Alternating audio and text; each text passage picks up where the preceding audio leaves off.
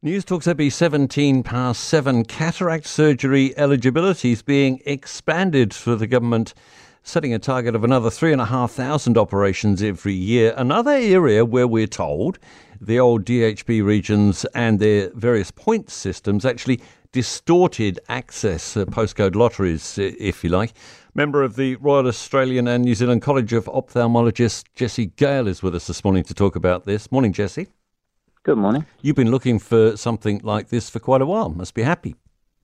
Yeah, absolutely. That's great news.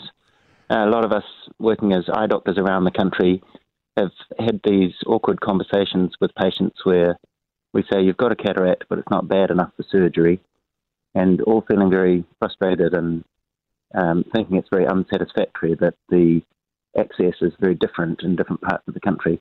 So it's great that we're sort of ironing out that unfairness across the country. That's very hard for those of us on the outside of the health system to get our heads around. Not necessarily just cataract surgery, but your illness isn't bad enough yet. Come back when you're more sick. Must be so frustrating for professionals. Well, very frustrating for doctors and their patients, and we all feel that really deeply. All health systems have to prioritise resources, and that's going to happen, especially with elective surgery where it's not life and death and emergencies. But the idea that you might live on one side of the road and have this amount of access and a different side of the road gets a different amount of access just feels ethically wrong to everybody. So smoothing that out is obviously a great step forward. Yeah. Have been in a position yourself where you've suggested to somebody that they go and live with a member of the family in a better area? No, it hasn't come to that. It's come close, though?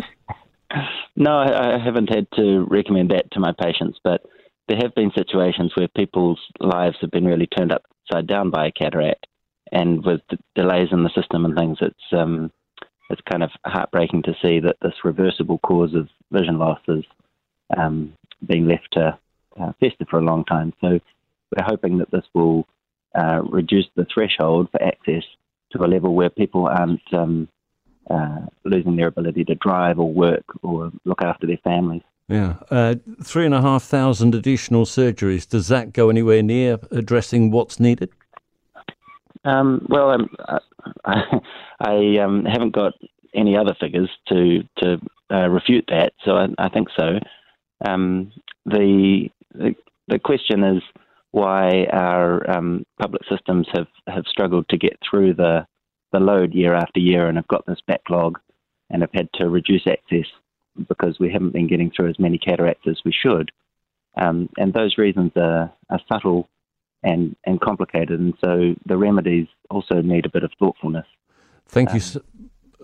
Thank you so much for explaining it to us this morning and being available. Jessie Gale, a member of the Royal Australian New Zealand College of Ophthalmologists, on that levelling out of access to cataracts and expansion of the number of surgeries available. Almost 7:21 now.